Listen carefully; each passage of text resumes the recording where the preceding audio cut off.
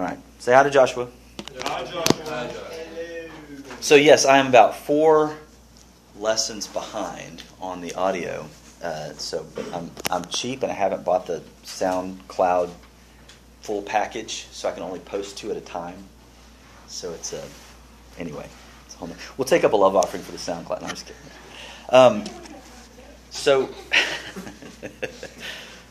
All right. Let's look at. We've gone through 7 plagues so far. The Nile has turned to blood. Frogs, gnats, and then flies, stinging flies. Incidentally, stinging flies. We've had this plague at our house of these paper wasps. We think that's what they are. They're tiny. They look like a fly, but they sting like a bee. Flies like a fly, stings like a bee. So they're these they're wicked little creatures too, and they're everywhere. You don't see them. I mean, I got stung twice within 5 seconds, and I never saw it. And then we saw one, and my son got stung by it. And anyway, we finally figured out what they were. We're calling them Delta Force bugs. They're just can't even see them. Anyway, so the stinging flies is the idea on the. And we had this idea of what if it was like these things that you can't even see, and they're so fast, and you can't. And their land is covered with them. Hey, come on in. Hey, come on in, have a seat. Yeah. Thanks, man. What's your name again? Clay. Kevin Rhyne. I'm just visiting my dad this week. Okay, great. Well, good to have you. We're talking about singing flies. We're working through the plagues here. Is that in Hezekiah somewhere? No, it's in Exodus actually. It starts early with the singing flies. What? Stinging? Stinging. You said Singing. Did I say singing? So there's that would be interesting. Make them stop. Okay. All right. So then you have cattle. What happened with the cattle? They died. The ones in Egypt died. Only the ones in Egypt died, not the ones in Goshen. They had a plague. They had some kind of sickness that came on the cows and the sheep, and the mad cow disease was the deal. So they died, but not in the land where Israel was held. Then you have this wonderful scene of soot from the kiln thrown into the air, turns to fine dust all over the land, and then what happens to everybody? Boils. That's just nasty. Think about that. They couldn't stand before Pharaoh. Somebody said this during that lesson, which I thought was really interesting, that they just couldn't stand. It wasn't that they were embarrassed; it was that they physically could not stand. And I hadn't thought of it that way, but that's pretty awesome. I remember that when I was 17. You had boils? Acne more like, but I don't think acne is the same thing as what we're talking. Although, anyway. all over it. So then, last week we talked about hail, Hail, hail, and the differences there. Pharaoh, still at the end of the hail, it wipes out everything, right? Except for what? Do you remember? Baby plants? The plants that were still in the ground. That were still in the ground. And so what happened with Pharaoh? He almost repented and acknowledged that God was who he said he was. Except for what? But he trusted in the weeds. He trusted that there was still something in the ground for them to cling to. We'll pull through. I have hope in these remaining plants that Egypt will pull through, and I'll somehow be able to outwit this God of the Hebrews. Right? And that's where he is. This hope. The wheat did not fully come up. Now remember, this is more than just a battle between Israel and Egypt. This is a battle. This is a heavenly kind of battle. This is the God of the Hebrews versus the gods of Egypt, who are personified in Pharaoh and the elements of nature. This is the cosmic conflict you have in the worldview there. So, all right, that's the idea. Pharaoh has hope. He's got hope. And until chapter 10. Verse 1.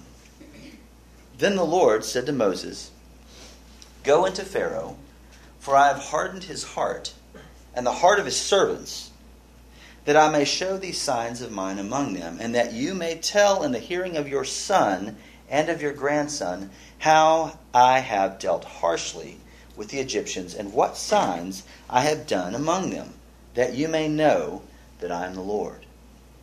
So Moses and Aaron went into Pharaoh and said to him, "Thus says the Lord, the God of the Hebrews, how long will you refuse to humble yourself before me? Let my people go, that they may serve me. For if you refuse to let my people go, behold, tomorrow I will bring locusts into your country, and they shall cover the face of the land, so that no one can see the land. And they shall eat what is left to you after the hail. And they shall eat every tree of yours that grows in the field, and they shall fill your houses and the houses of all your servants and of all the Egyptians, as neither your fathers nor your grandfathers have seen, from the day they came on earth to this day." Then he turned and went out from Pharaoh. Then Pharaoh's servants said to him, "How long shall this man be a snare to us? Let the men go, that they may serve the Lord their God. Do you not yet understand that Egypt is ruined?" So Moses and Aaron were brought back to Pharaoh, and he said to them, "Go, serve the Lord your God, but which ones are to go?" Moses said, "We will go with our young and our old. We will go with our sons and daughters, and with our flocks and herds, for we must hold a feast to the Lord." But he said to them, "The Lord be with you, if ever I let you and your little ones go. Look, you have some evil purpose in mind. No, go the men among you and serve the Lord, for that is what you are asking." And they were driven out from Pharaoh's presence. Then the Lord said to Moses, "Stretch out your hand over the land of Egypt for the locusts, so that they may come upon the land of Egypt and eat every plant in the land, all that the hail has left." So Moses stretched out his staff over the land of Egypt, and the Lord brought an east wind upon the land all that day and all that night. When it was morning, the east wind had brought the locusts. The locusts came up over all the land of Egypt and settled on the whole country of Egypt, such a dense swarm of locusts as had never been before, nor ever will be again. They covered the face of the whole land, so that the land was darkened, and they ate all the plants in the land and all the fruit of the trees that the hail had left. Not a green thing remained, neither tree nor plant of the field, through all the land of Egypt. Then Pharaoh hastily called Moses and Aaron and said, "I have sinned against the Lord your God and against you. Now, therefore, forgive my sin, please, only this once, and plead with the Lord your God only to remove this death from me." So he went out from Pharaoh and pleaded with the Lord. And the Lord turned the wind into a very strong west wind, which lifted the locusts and drove them into the Red Sea. Not a single locust was left in all the country of Egypt. But the Lord hardened Pharaoh's heart, and he did not let the people of Israel go. All right. What do you do with this? What do we see at the beginning? God talks to Moses and Aaron, and he gives them reasons for these plagues. What are they? Verses 1 and 2. What are the reasons he gives? Hardening of his heart, Pharaoh's heart, and of his servants. Morning. Come on in. So that they can tell their sons and grandsons about how powerful God is. Kind of the same thing like Exodus, where like Joshua conquered the cities. Like they remember generations down, like, oh, these are Israelites. So you get two reasons that are given, right? What's the first reason? That I may show these signs of mine among them. Among them. Who's them? The Egyptians. For what purpose? What does it say? And that you may tell in the hearing your son and your grandson how to dealt harshly with the Egyptians. So one is judgment, right? Signs are among them.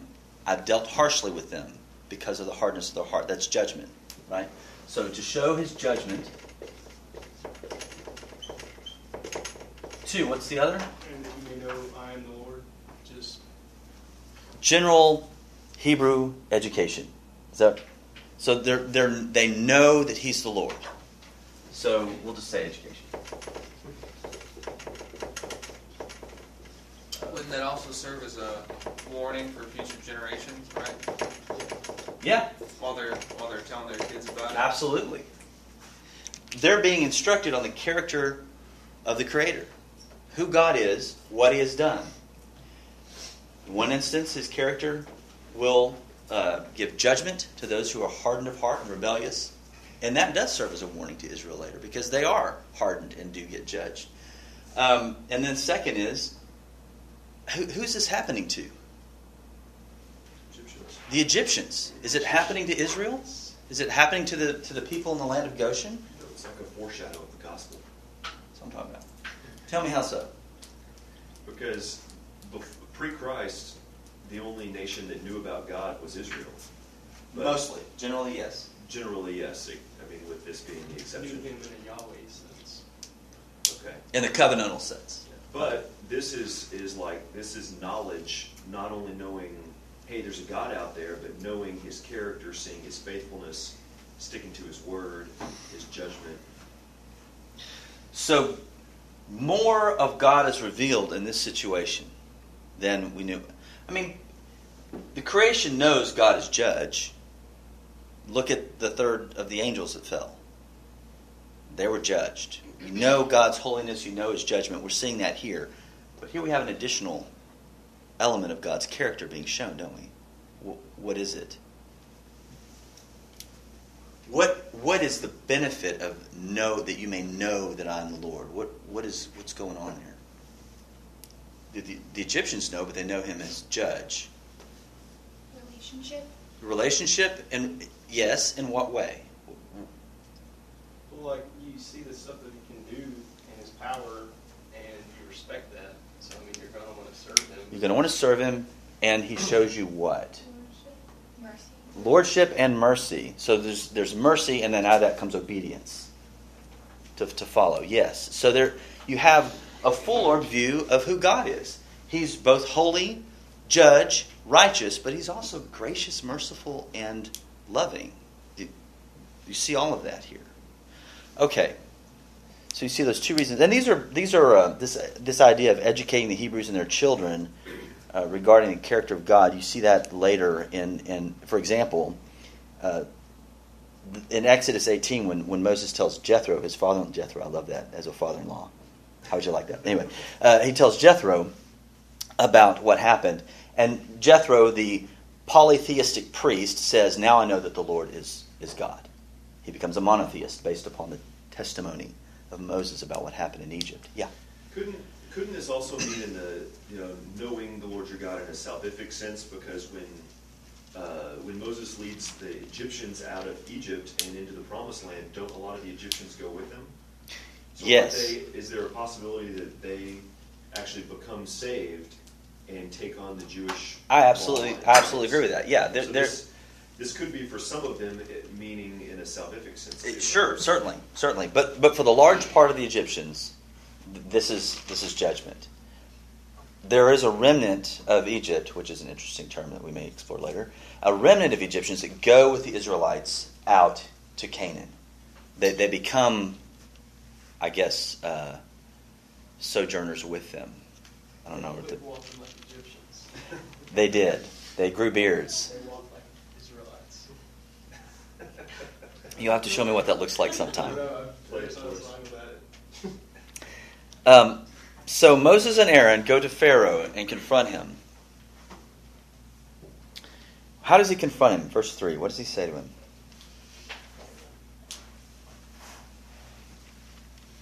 Thus says the Lord God of the Hebrews. Right? What? How Yes. long will you refuse to humble yourself before me? How long will you refuse to humble yourself? He rebukes him. He rebukes Pharaoh for his what? Hardness of heart and pride. Now notice the contrast. You guys need some Bibles? Okay, I thought that might be helpful. Yeah, thanks. Sorry, there are two different versions. And if you want any coffee. And there's cake. And then we have... Okay. Notice the contrast here between Pharaoh's pride, and then later we'll see in Numbers 12:3, well, if the Lord tarries and I live this long, we get to Numbers. You'll see, now the man Moses was very meek, more than all the people who were on the face of the earth. You have in front, in one audience, the symbol of pride and rebellion against God, being confronted by a man testified in Scripture as being the most humble and meek of all on the earth. I just think that's ironic. Pharaoh kind of falsely plays the role of being humble, though, doesn't he? I mean, he's done this before. Oh, I've sinned. Oh, woe is me. Glorious. He has this whole dramatic thing that he does to try to get his way. He's tofu. He's claiming to be a sinner, but it's a pretense to get what he wants. And there's an irony here as well, as in Exodus 1, 11 through 12, Pharaoh attempts to humble the Hebrews with taskmasters. So, how long will it be till you get humbled? Because you've been trying to humble my people. You see, there's this kind of what comes back on him. And then he tells them of the locusts. Why is that a scary thing? The locusts. They don't have much food left. What is their economy based on? Growing things and eating them. They've already lost their meat. And if they ever hope to get more meat, they need things for the meat to eat on. And they also need the vegetation for themselves. So locusts are a particularly fearsome thing for primarily agrarian society. Theologically, there's some things here. The Egyptians generally thought that all the gods protected them from what they called grasshoppers. This was a duty, a theistic duty to protect the Egyptians from grasshoppers. I mean, think about putting that on your, In fact, they had one minor deity in particular that's his whole job, is to protect them from pests. At our house, we've had a little bit of success with some zucchinis until we had a pest. We found a caterpillar. It was as big as mine. It's this big. Was it a hungry caterpillar? Do you remember? Very hungry. Do you remember? To day 7. Destroyed the zucchini. Do y'all remember Bug's Life? Yeah. Heimlich? Yeah, it's bad. That was, and mein wings, from up here you look like little ants. This sucker was. Yeah. So I'm holding him like this. What was fun though is taking that big old caterpillar out to the chicken pen. He had his revenge. Just watching popcorn. We had a good time. It's great. It's like the gladiators, chickens grab the worm. It's okay. It's judgment. It's judgment. Morning. So you have this fear realized, and not only is it a bad thing that the grasshoppers or the locusts are coming, and not only is it showing that their minor deities and their whole panoply of gods in general are worthless because they're not protecting them from the grasshoppers. You have them covering the land. And look at the language. Good grief. The language. To cover. Did we see this before with the frogs? Remember the frogs? That covered the land. Jumping into the bread bowls. Jumping into the hair. Being squished and nasty everywhere. Then the gnats covering. The stinging flies covering. And now you have these locusts that cover it so much that the land is what? Dark. Dark from locusts. Think of that. Now, John the Baptist may like that because he used to eat those things, but generally, that's not a good thing. This idea of to cover conveys an overabundance. We see it, the same word used of the quail that God brings in the desert for the Israelites later on. You'll have it eventually. The Egyptian army is covered by water. So, good or bad, it's a lot. So much so that the place is darkened. So what are these locusts going to eat? All the stuff the hail didn't destroy. So basically everything else. Everything that's green. Makes me wonder if these. I'm trying to see if it ever says anywhere that these were immediately like from day to day, or if there was a little time in between. Yeah, I was wondering about that too. If there was time for hope to spring up The with plants the to come up out of the plants ground, growing. and the locusts come in and eat them. I would think it'd have to have a little time for them to have a little hope that will be dashed against the rocks of locusts. That seems to. I mean, it seems like if they were back to back to back. I mean, Everything would've been Pharaoh gone a was long time irrational anyway, but it seemed like he would have to be extremely irrational to forget what had just happened. And maybe there's some delay that gives him But some hope. sin Maybe is- it's over sin is now. irrational, Maybe we're I done. guess. And then, oh wait, what's that black cloud coming from the east? So you have this hope that's being eaten away by the locusts. It's gone, literally.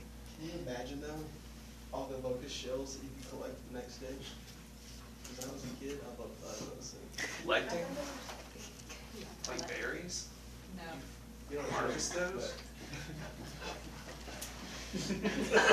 I think generally if your mindset stays in the 6th grade, every time you see one of those, you're thinking, can I put this on a girl's hair? You know, it's always lots of fun. Okay. Tammy would kill me. So what does Moses point to in comparing this locust plague with maybe other swarms of locusts that have come before? What does he say look to?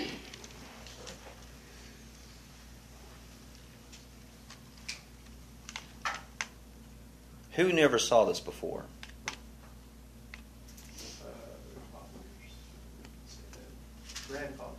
Fathers and grandfathers. Do you find it interesting that Moses points to the glory days of Egypt here and points to the future of Israel at the beginning? You see the comparison there? Egypt is finished. It never rises as a world, as a predominant. It's always a wannabe world power from this point forward. I'm not saying it's not powerful later, but it's a wannabe. Trying to kind of like Russia. So you have this look to what you thought, what you're living in, the glory days of Egypt. They've never seen anything like this. And here at the end of your glory, I'm doing this. Your hope is gone. You won't recover from this. And yet with Israel, it's, remember it in your deliverance, in your, and when I take you to the promised land. Remember this, your children and your children's children. So there's a future hope for Israel and a death of hope for Egypt.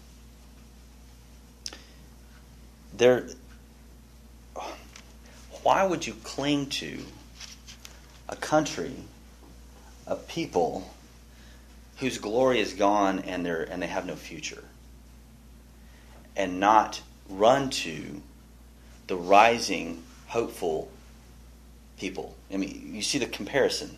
The world is dying. The temporal things are dying.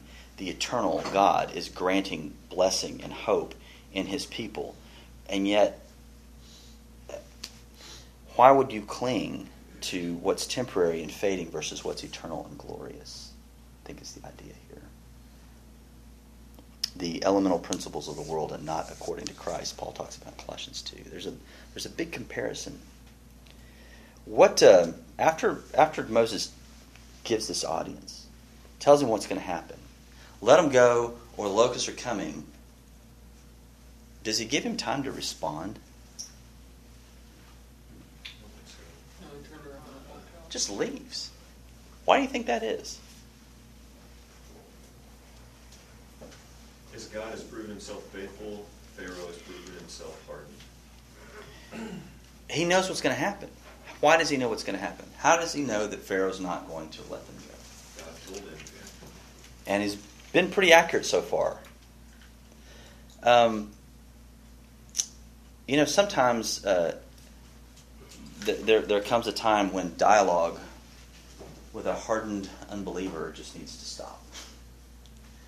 You've laid out the gospel, you've prayed for them, you've engaged in it, and it's just at a point where it just needs to stop because they're set, they're not changing.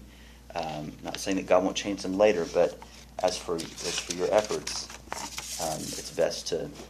There's a verse in Proverbs: "Answer a fool according to his folly. Don't answer a fool according to his folly." And I think that's basically Moses is working that out here.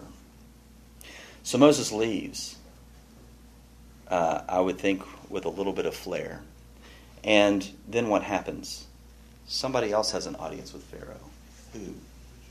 One of his own servants. The servants do. And what do they say to him? Stop being an idiot. You must be stupid. What do they say? How long shall this man be a snare to us? Notice the question.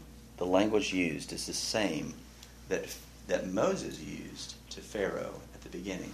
How long will you not let the people go? How long will you refuse to humble yourself before the Lord?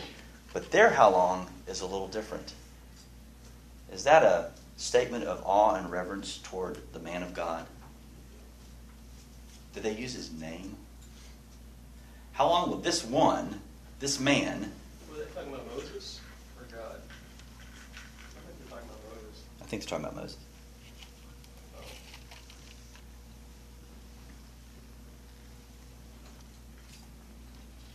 Do they show signs of repentance here? Nope. No, they're just irritated at the consequences. They're not repentant at all. They want out of the box that they're in. How do we make this go away? Let's cut a deal. They don't relent fully. Who do they instruct Pharaoh? Notice this, by the way. They're calling a question to Pharaoh, the one they believe is God. How long will you let him be? They're questioning his leadership. Here is the soul of justice, righteousness, and perfection on earth, Pharaoh, and now they're questioning his leadership. They're doubting his ability to get them out of this. And they advise him to do what? Let the men go. Is that what God had told him? Everybody. So what does Pharaoh do? Call them back and yes, their requests. He brings them back. He brings Moses and Aaron back. And he says to them, go serve the Lord. He commands them. He's still acting like he's in control.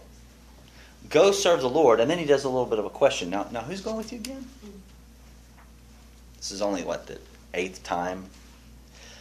Who's going with you again? He tries to ascertain who is going and wants to negotiate a limit on that. Why would he want to do that? They want them to run. If they leave with everybody, who's to say they're going to ever come back? Moses never says they're coming back, right? And he's probably picked up on that a little bit. So what is he basically doing? He's trying to hold their families and their livestock hostage, as if the families weren't enough. They also have livestock. I was thinking that Pharaoh is still trying to show that he's in power like that. How did you say you want to go? Everybody? Okay, well your men can go, but I think there's both of those are in operation here. You're right. He's trying to show he's in control by limiting what God has said, and he's also trying to keep a hook in them so they'll come back and still be slaves. But what does Moses respond? What does he say they have to go do in the wilderness? make a sacrifice. Hold a feast. What feast is he talking about? Wedding feast. What feast will happen in the wilderness? What feast will they be celebrating? Or what initiates their going into the wilderness? Maybe it's, the idea is the feast will be Passover, ultimately. That's the first feast they have as a nation going out. How ironic. What causes the Passover? The death of all firstborns. So they're telling him, we're going to have a feast.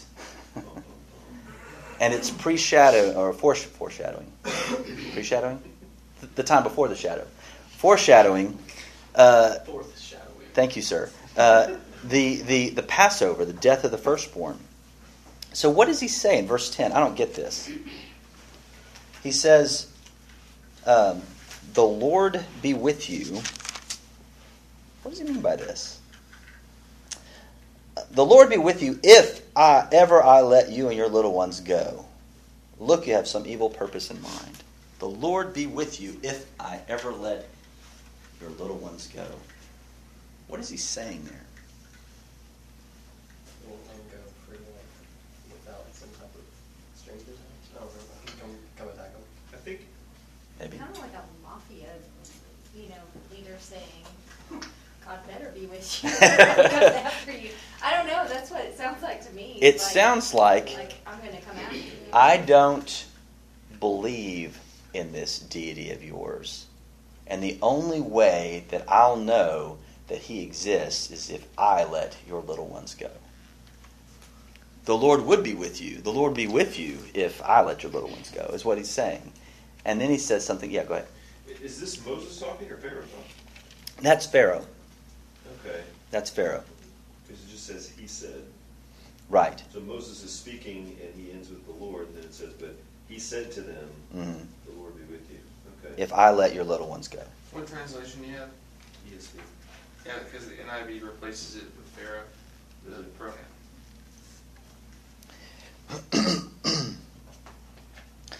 But then he says something else.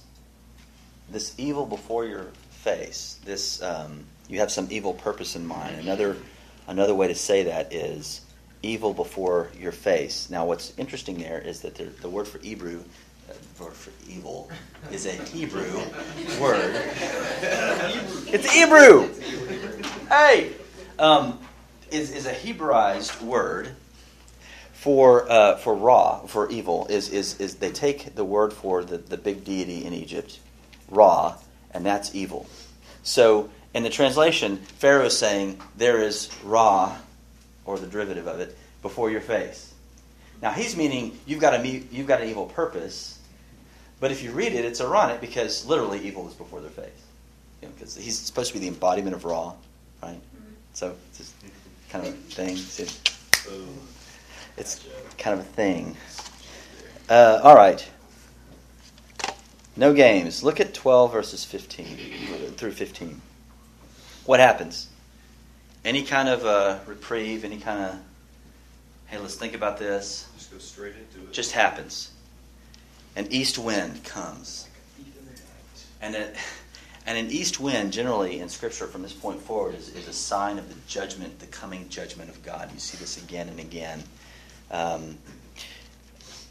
What comes? A dense swarm, literally very heavy. We've seen before these terms of heaviness coming down on Egypt is a mirror picture of Pharaoh's heart, right? So you have the plague coming down, looking like Pharaoh's darkened heart, and it's in such great numbers you can't see the land. You walk to Walmart, and you're crunching all the way, watching your crops go, being eaten away. There's no way you can seven dust them. It's not going to happen. There's so many. It's gone. Everything is gone. Hope is gone.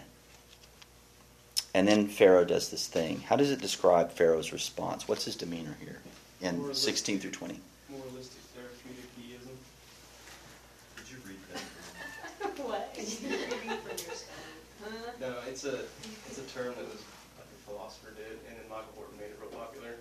That's the Christians these days. Their view is just using moralistic therapeutic deism, where they want to believe in God so that their life will be better. So they have your best life now? Yeah. That's what Pharaoh does here. And what? This situation. And he does it slowly. It's kind of a, hey, let's take our time. Call him next week.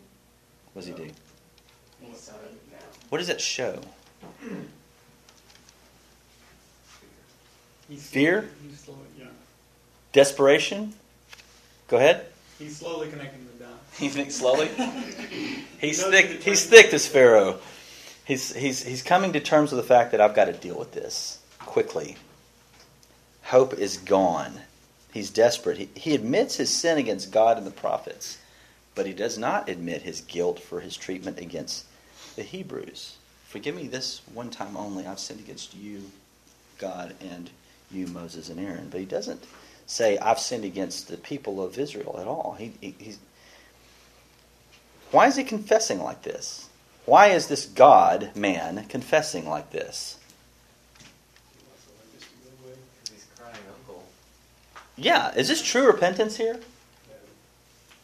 If you just get me out of this, God, I'll serve you. Is that what this is? Every time he kind of sort of apologizes or shows guilt, it's just enough to still stay in control and just get a reprieve so that he can get his pride and get full strong again so that he can, and that's what he's done every time, is just enough to, And the very next time, his heart's still hard. He just wants stuff removed. He wants a little bit of hope. If they're gone now, maybe there's something green left. It's not true repentance. It's not true humility. It's not. It's an act. But you know what?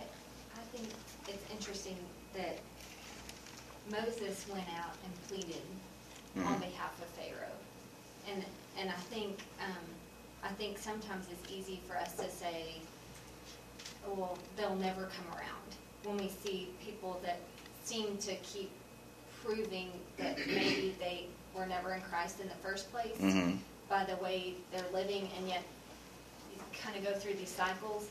And then I think we need to be reminded that we need to be like Moses and still plead for them. Because he doesn't we don't engage in know. conversation I mean, with him. Pharaoh is not ultimately saved, Sure. but we don't know what the Right. outcome is. Sure. But he doesn't engage in any discussion with him. He just hears what he says, and he goes away from him, outside of his presence, and pleads with the Lord on Pharaoh's behalf. Kevin, if this was true repentance, you'd think he'd actually pray to God. He would say, okay, and push all these people away from him and actually, pray to God. But I think Ted's right. He's crying uncle. I mean, he's responding to the consequences of his sin. When his own people come to him and say, hey, this is what we need to do, he's like, okay, he's responding to his own people. Right. And because the locusts ate everything else that the hail didn't destroy, he's got nothing left. He's got no reserves, nothing to... When he says, take this death from me, what do you think he's referring to? His people are already showing that they're not confident in his leadership. What's the next step? Rebellion. What happens to deposed leaders? They moved to Florida.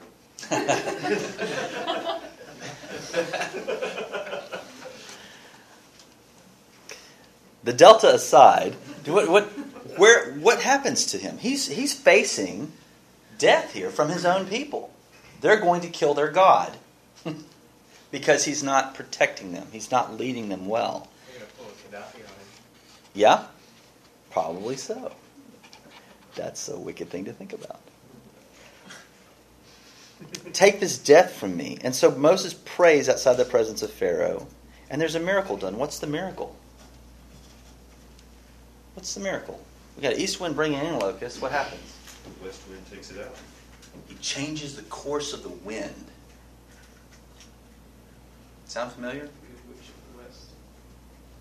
Anyone else we know of that changes the wind? Commands the wind? Jesus. Always a good answer in Sunday school. The Holy Spirit. Yes. Also a good answer in Sunday Moses school. does it again when he parts the Red Sea. I'm guessing that's why we do that. Well, I was looking at this and I thought it was.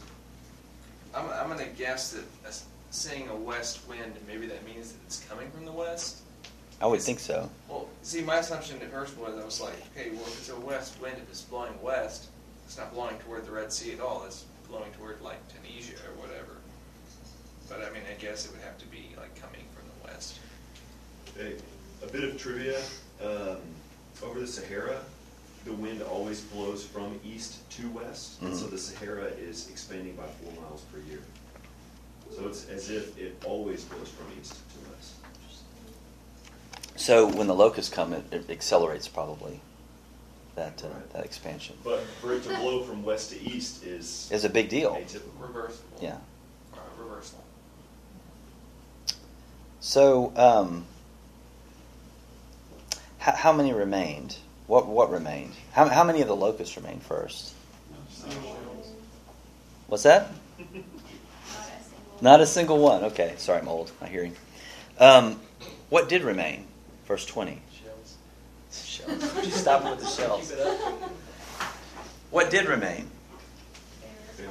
Pharaoh's hardened heart. Even after this, even after the threat of revolt of his own people, he still hardened against God. Without hope, he still hardened. Ephesians 2:12 says, "Remember that you were at that time alienated from the commonwealth of Israel, strangers to covenants of promise, having no hope, and without God in the world." Locusts often in Scripture are pictured as a fierce judgment. You see it even in Revelation in chapter 9, 3 through 5. There's this hopelessness without mercy. These things don't eat the land. They don't eat vegetation. They torment human beings without hope. They don't kill them. There's not even the hope of death to stop it. They continue to torment them. There's a picture of hopelessness there in judgment. Turn to Joel 2. 7. Joel 2.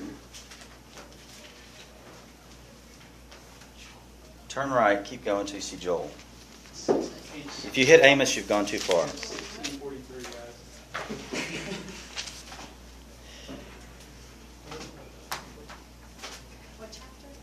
guys. Chapter 2.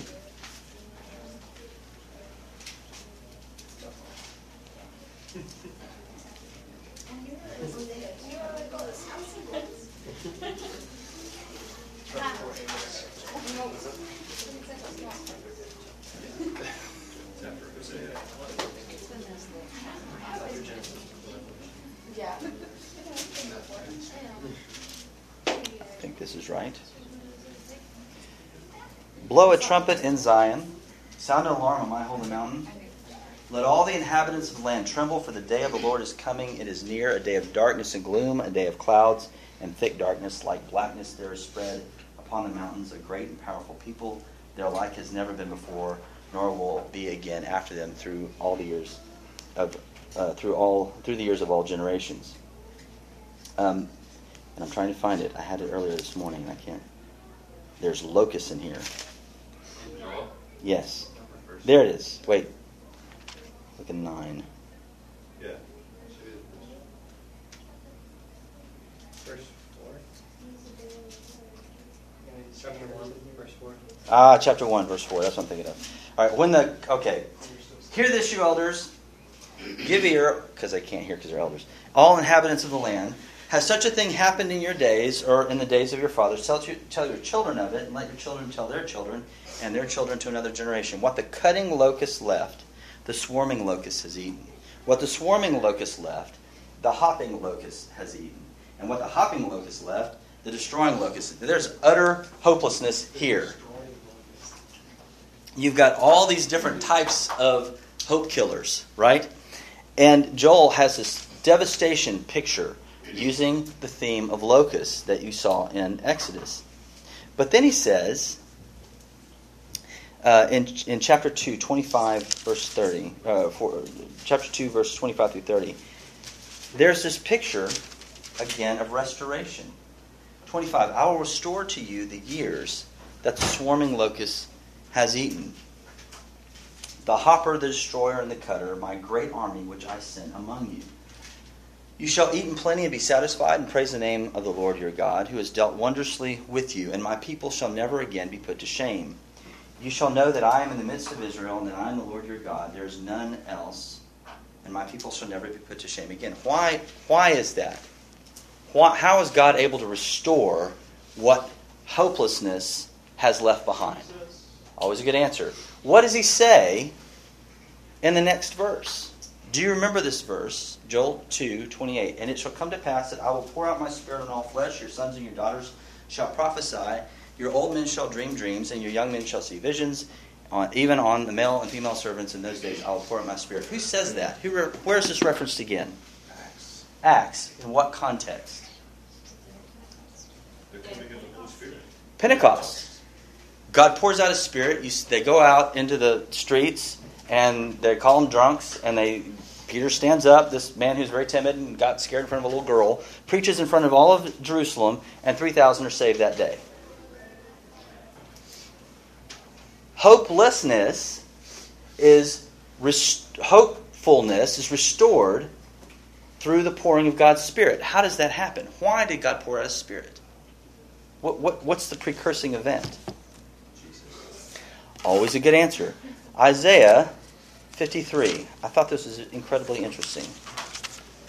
And in 2 minutes, I hope to convey it fully. Isaiah 53. If I can find it. Oh wait, here it is. I've got it marked. 53 verse 2 says, For he, who's he? Jesus.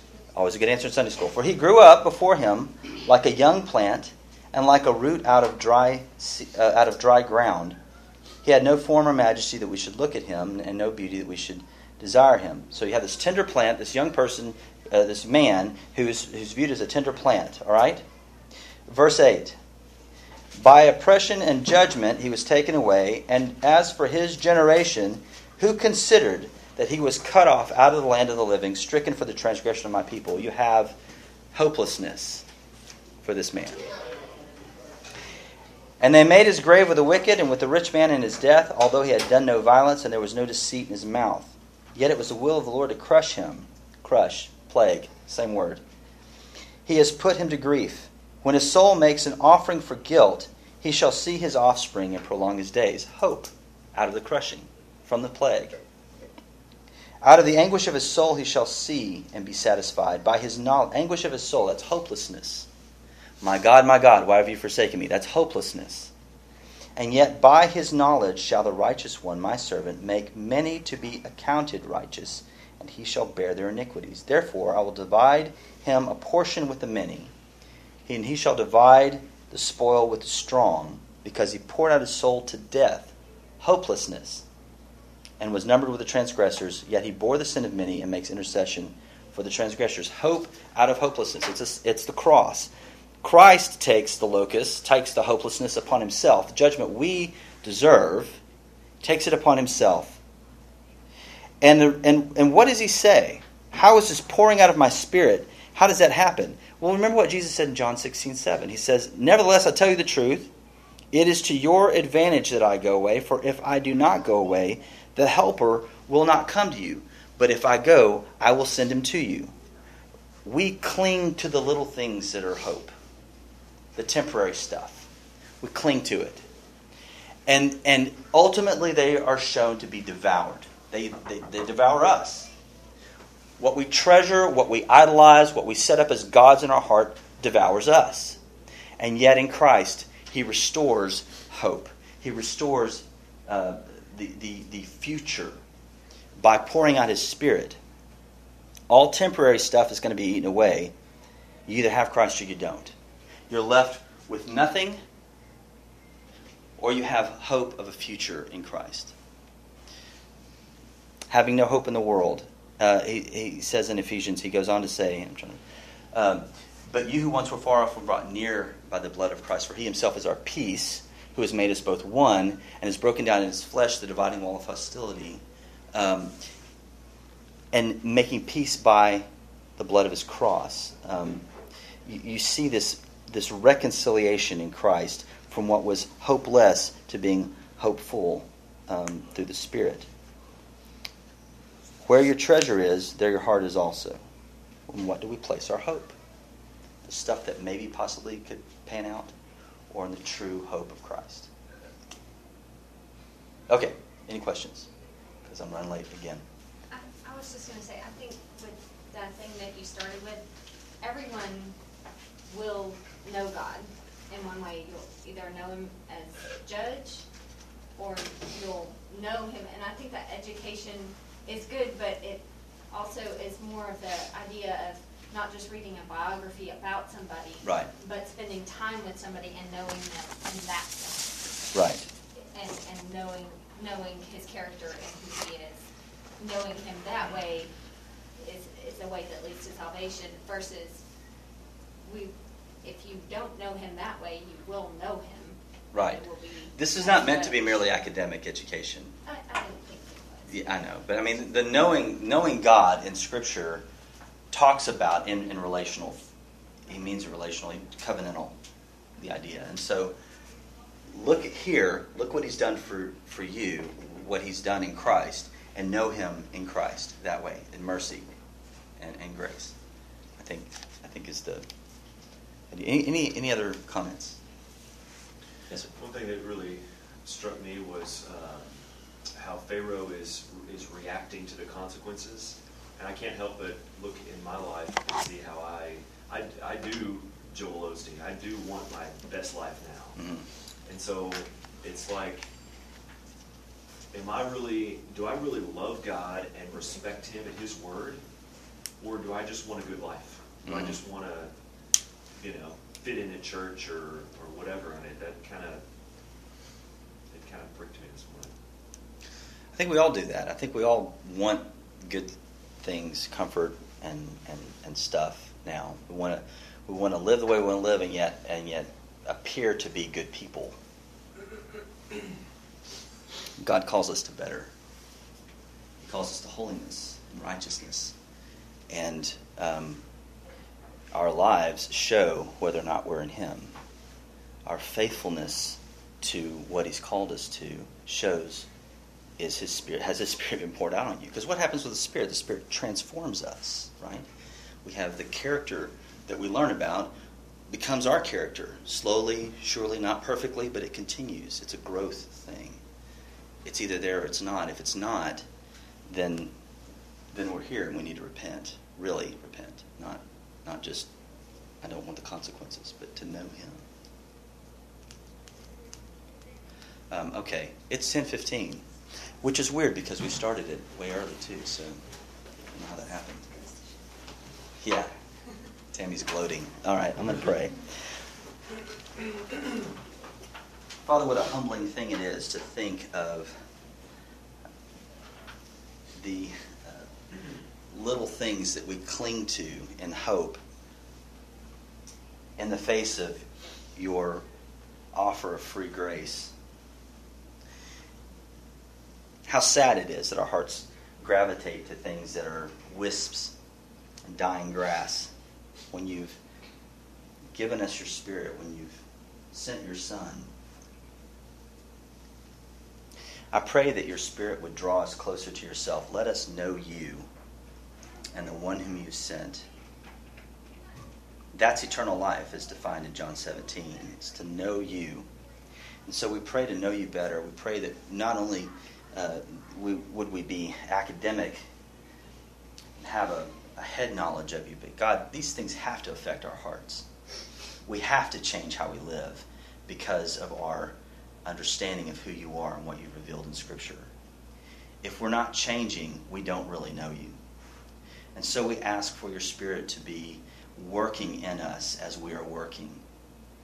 That we are confronted by the sinful aspects that are still in our lives and humble ourselves before you. Not bow up in pride, not cling to things that die and are temporary, but run to the eternal, run to Christ.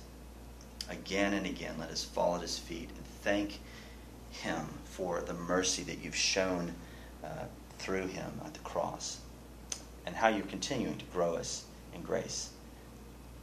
Thank you for those who are in this class, and I pray that not only would we have faith in Christ, but also a love for one another, a love for all the saints. grow in that, build each other up that way. In Jesus' name, amen.